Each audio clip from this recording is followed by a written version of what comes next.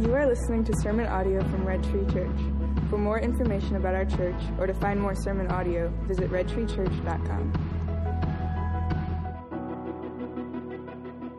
Good morning, everyone. It is good to be here today.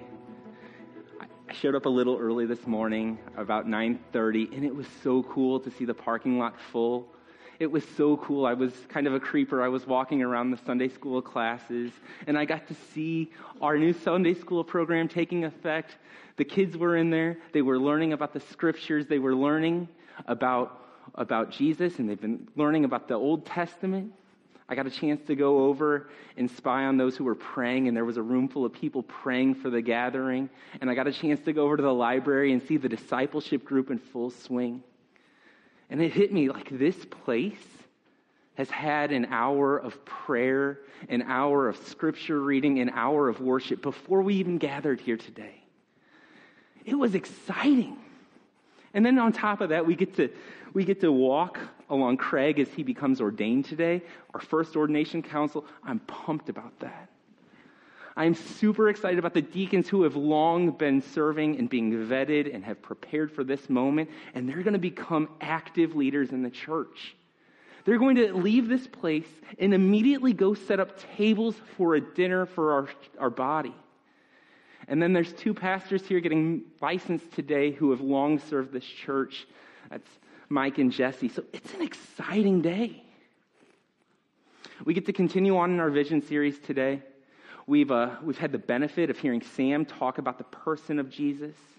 We've had the great privilege of hearing Craig talk about what it means to be the family of God. And today, we get to end in our final rhythm talking about the mission of God.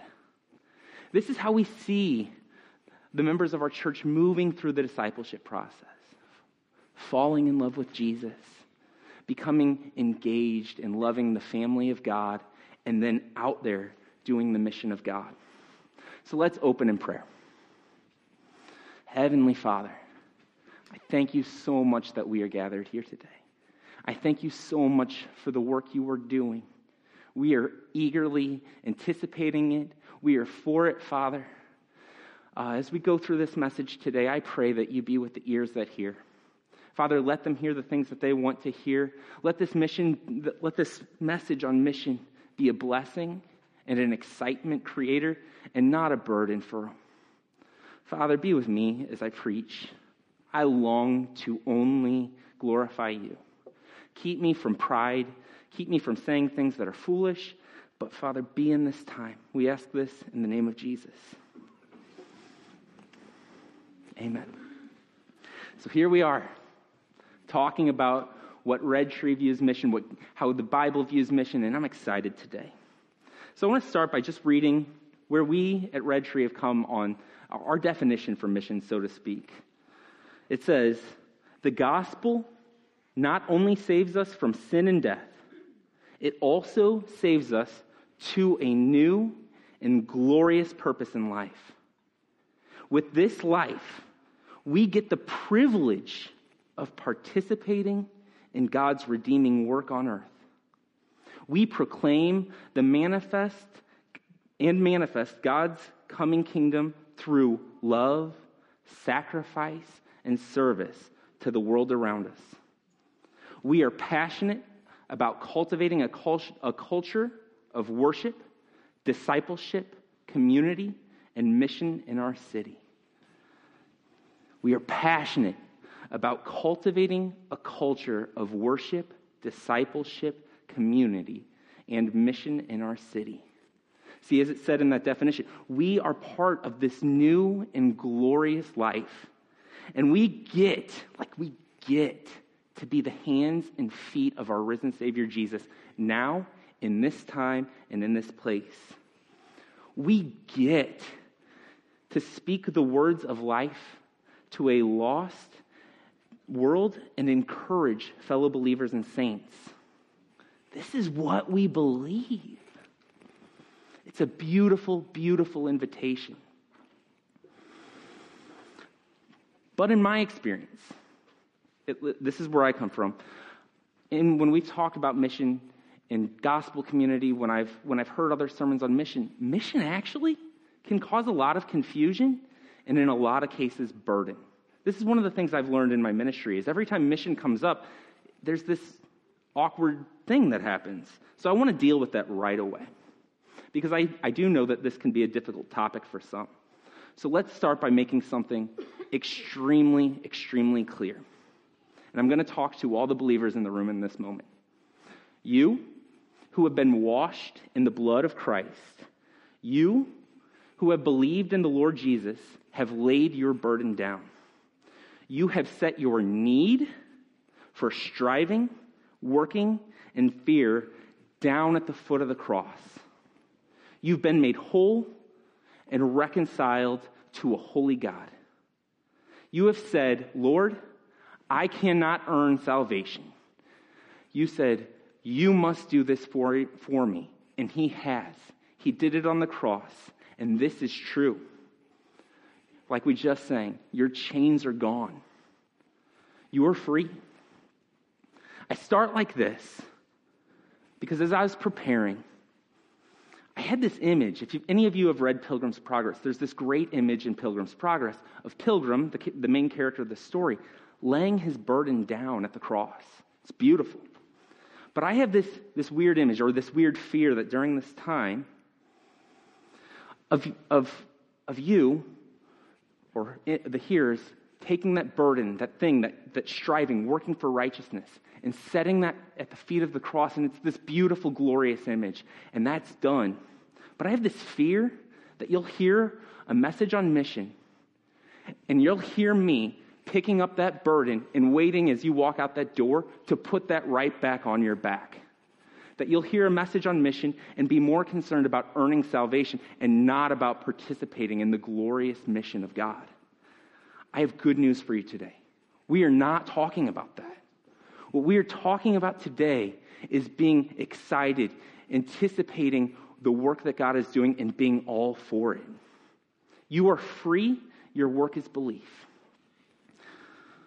So that's where I'm coming from today. That's where we're going to start.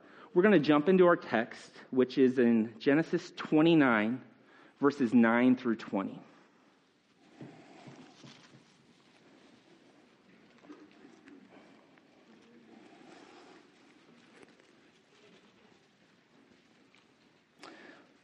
And it says, while he was still speaking with them, Rachel came with her father's sheep, for she was a shepherdess. Now as soon as Jacob saw Rachel, the daughter of Laban, his mother's brother, and the sheep of Laban, his mother's brother, Jacob came near and rolled the stone from the well's mouth and watered the flock of Laban, his mother's brother. Then Jacob kissed Rachel and wept aloud. And Jacob told Rachel that he was her father's kinsman and that he was Rebekah's son. And she ran and told her father. As soon as Laban heard the news about Jacob, his sister's son, he ran to meet him and embraced him and kissed him and brought him to the house of Jacob. And Jacob told Laban all these things. And Laban said to him, surely you are my bone and my flesh. And he stayed with him a month.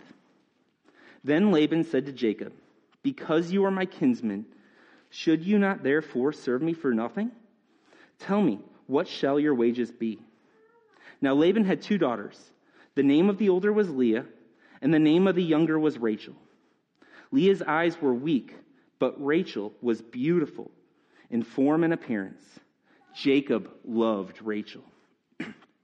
And he said, I will serve you 7 years for your younger daughter Rachel. Laban said, it is better that I give her to you than I should give her to any other man. Stay with me. So Jacob served 7 years for Rachel, and they seemed to him but a few days because of the love he had for her.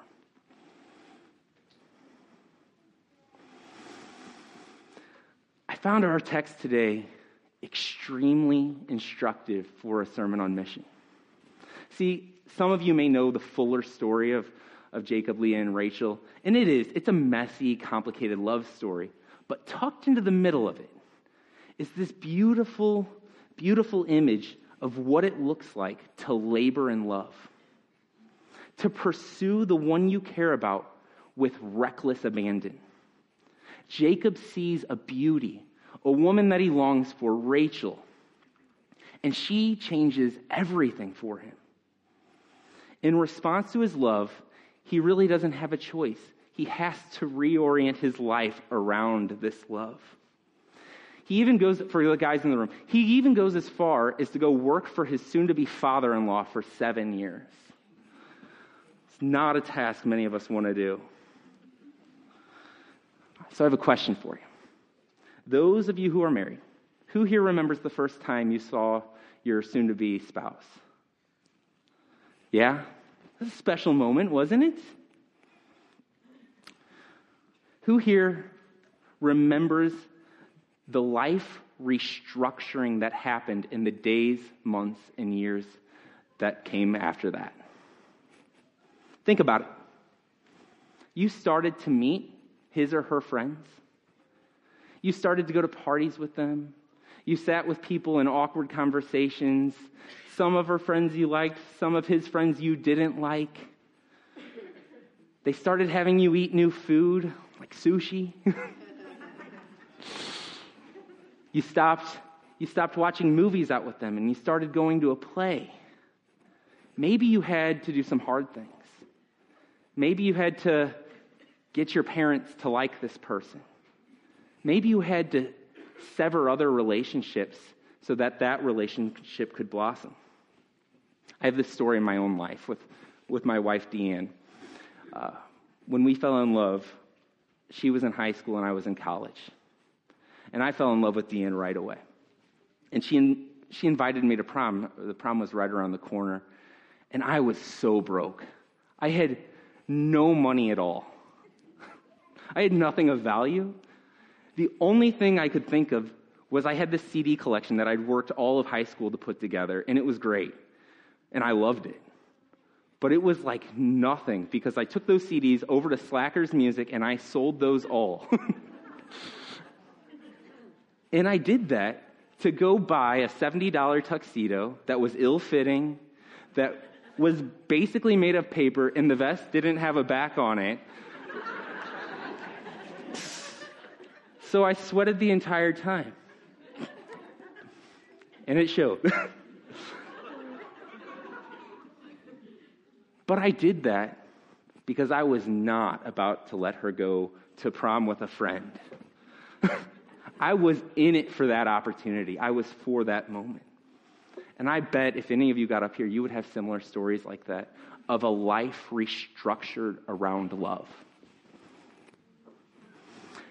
That's because love causes a natural and beautiful shifting of priorities and affections. You start to do things that cost you to be with the one you love.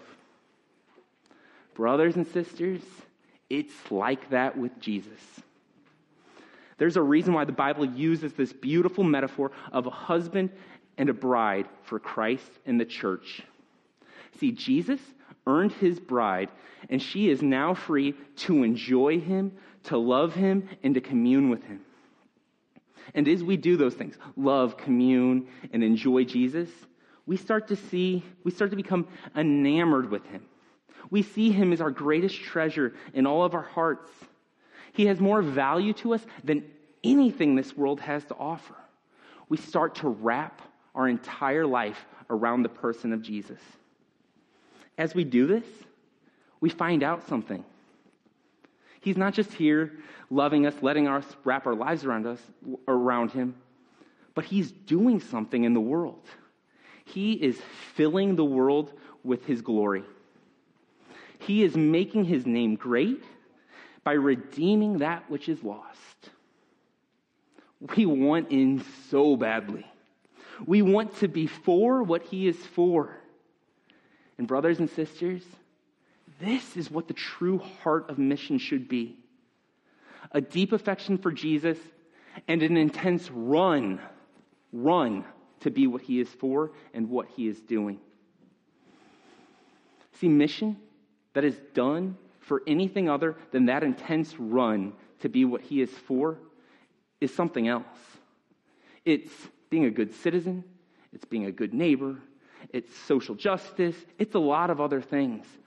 But for the believer in the mission of God, our motivation, our passion is fueled by an intensity to be with and doing the work that our Jesus is for.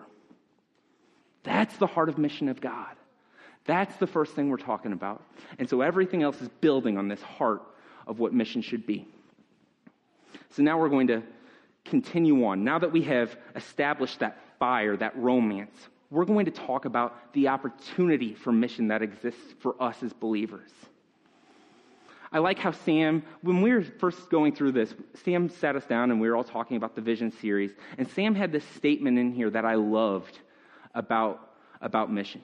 He said, mission is the only aspect of the Christian life that will not exist in heaven. We will be united to Christ for eternity.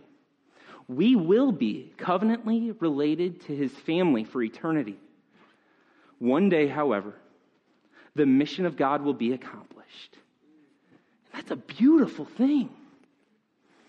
See, one day, believers, you will stand in heaven.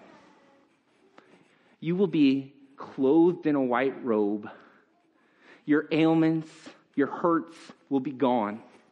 Indwelling sin, temptation will fall from you like a leaf on a tree. And you will stand in heaven where everything will pulsate with the goodness and glory of God. Every tree that you see will perfectly glorify God. Every river will hum his goodness.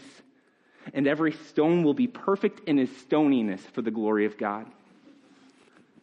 It'll be amazing. And you'll have this interaction where the first person that passes by you, you'll look at them and you'll say, let me tell you about how good my Jesus is. And they'll turn to you and say, I know. He's amazing. He did X, Y, and Z for me. And you'll say, and he did A, B, and C for me. And you'll cry and you'll laugh and it'll be a glorious time and it'll happen for the next trillion years. You will be in constant joy and constant happiness. And that's what eternity will be like, surrounded by the goodness of God. But believer, here, today, in this moment, God has chosen this time and place to glorify himself in a different way. He's chosen that broken people have an opportunity to choose him and to be a part of his mission in the midst of their brokenness. He's chosen that you can have an impact for his kingdom now, in your work, in your neighborhood, and in your city. You are currently predestined before the foundation of the universe to be here doing the work of the kingdom. And you know what? He's doing the work with you. The Great Commission reads, and Jesus came to them and said to them, all authority in heaven and on earth has been given to me. Go therefore, make disciples of all nations, baptizing them in the name of the Father and the Son and the Holy Spirit, teaching them to observe all that I commanded. And behold, I am with you always to the end of the age. Did you catch that last line? Did you catch that last line? He is with us in the mission. He is with us while we speak to our grieving friends. He is with us as we give godly wisdom to our friend whose marriage is utterly falling apart. He is with us as we teach Sunday school and want to pull our hair out. And he is with us in the fight. He has offered us the opportunity, like soldiers in a battle, to put on the full armor of God each day and run hard into a world and choose Jesus. Today is the day that you can talk to someone about Jesus and get pushback. It's a rare day in the scope of eternity. It's a rare day today in the scope of eternity.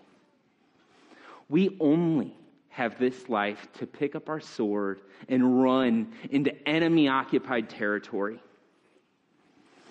Just like Jacob in the field for 7 years. Some of us only have 5 years.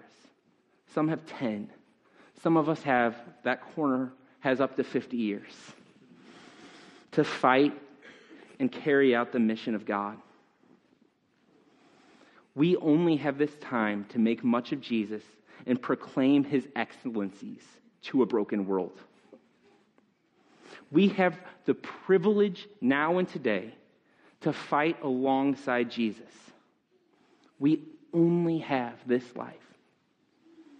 Brothers and sisters, you are Jacob in this field serving for 7 years. This time will go by fast.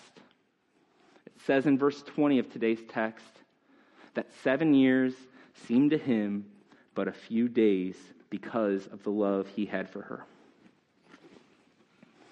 So we've talked about the heart of mission, carrying the heart of mission over. And we've talked about the rare opportunity we have now in these skin and bones for the opportunity to be a part of what God is doing here. Now I think it's time we get a little practical, that we talk about what this looks like on a day-to-day basis. And I want to start by talking about what the Bible says God cares about. I'm going to just throw some scriptures at you, and I'm going to cite the texts, and if you want to listen to the sermon audio and check me, you can. But it says, to love one another as yourself, Mark 12:31. Make disciples of all nations, Matthew 28:19.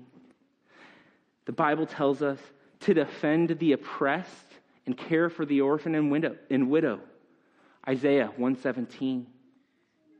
The Bible tells us to show mercy to the least of these, Matthew 25:40. It tells us to care for those who are not at home in the country that we live in, Leviticus 19:33. And it tells us to feed and clothe the poor, Luke 3:10 through 11. Brothers and sisters, this is not an exhaustive list by any means. You can pick up your Bible and find out what God cares about, but he cares about that, and he's in all of these things, and he wants you alongside him. And here's the great thing. Because we know the gospel, because we know that the gospel is the only thing we really need in life, you have the opportunity to consider the needs of others' need for the gospel as well.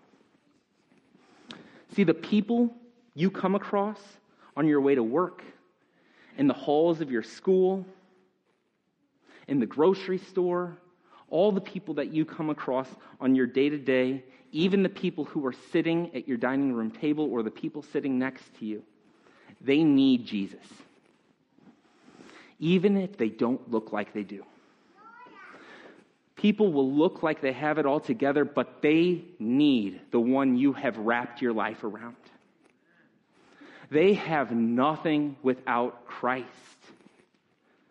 We are placed here in St. Louis to minister to a hurting world, and we have the opportunity in circumstances to bring tangible examples of God's goodness to their hearts.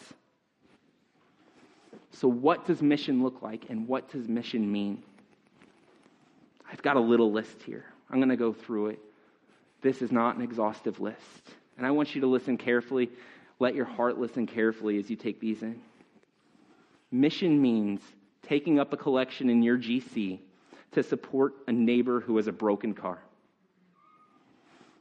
Mission means cutting your elderly neighbor's grass.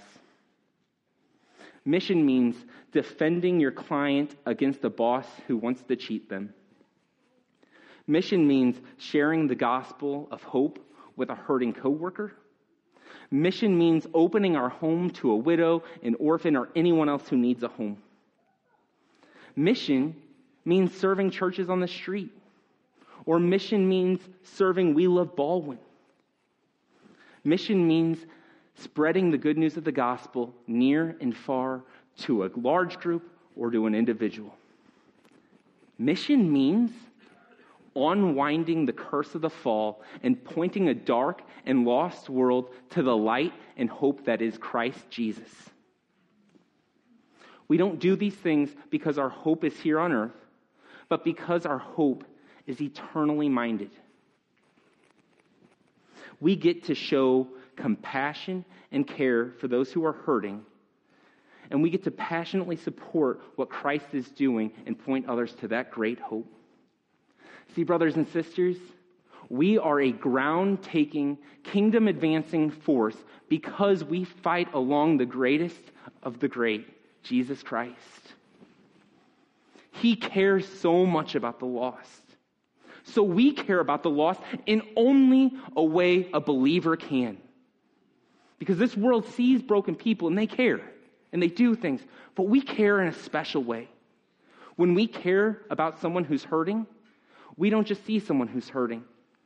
We see an image bearer of God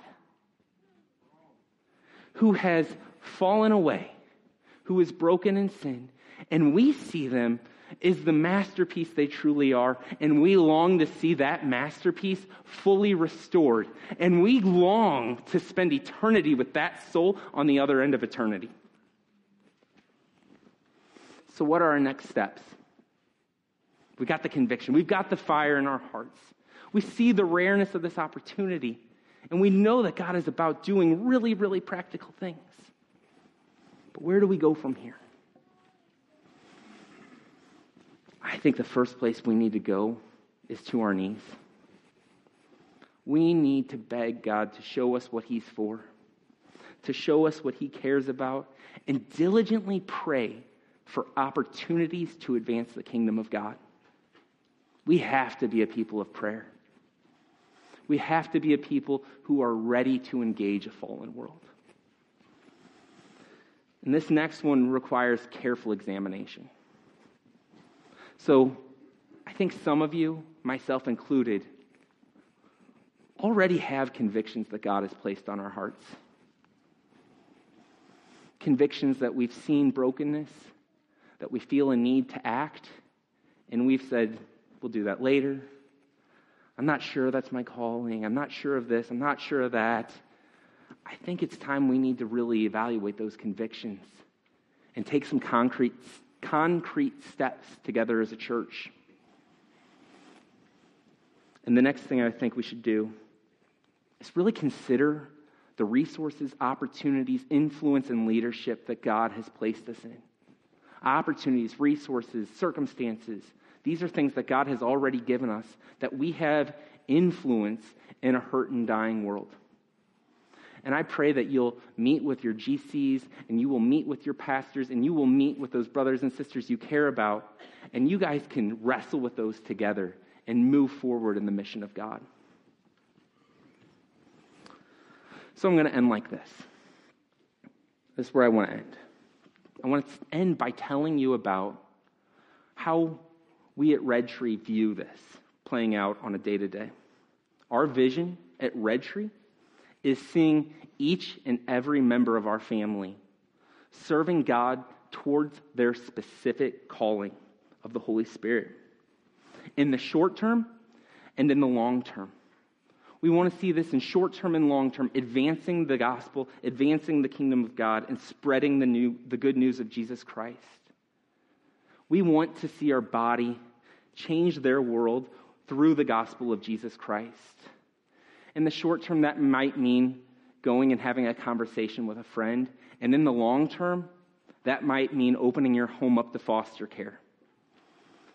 Now, those are big things, and you are not meant to do those alone. This is something that I don't think we talk about enough.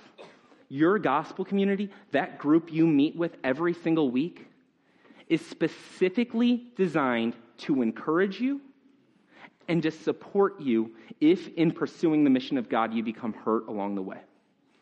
That gospel community you meet with every week is meant to support you and to take care of you if during the mission you get hurt along the way. That's what your GC is designed to do. Your pastors are here to affirm you, to shepherd you, and to pray for you. And this church is here to resource you as you go throughout the mission of God. Believer, remember, this is the day the Lord has made. Some of the convictions that God has given you will take months or years to implement, and we need to start now. I want to end with this little segment from Valley of Vision. Lord, use me as thou wilt. Do with me what thou wilt. But promote thy cause. Let thy kingdom come. Let thy blessed interest be advanced in this world. Do thou bring great numbers to Jesus. Let me see that glorious day. And give me to grasp for multitudes of souls. Let me be willing to die to the end. And while I live, let me labor for thee to the utmost of my strength, spending time profitably in his work, both in health and in weakness. It is thy cause and kingdom I long for, not my own. Answer thou my request. Believer, just like Jacob in the field, who labored for what was just but a few days, now is the time to advance God's mission. Now is the time to firmly set your affections and hope on Jesus, and now is the time to act on the convictions of the Spirit. Heavenly Father, please be with us as we wrestle with you, as we find out what you're doing in this world, as we see our flesh pull us in one way and your mission going another. Father, be with these believers. Help them to fall madly in love with you, Jesus. I ask this in the name of our precious Savior. Amen. Thank you for listening to this sermon from Red Tree Church. Visit redtreechurch.com for more information.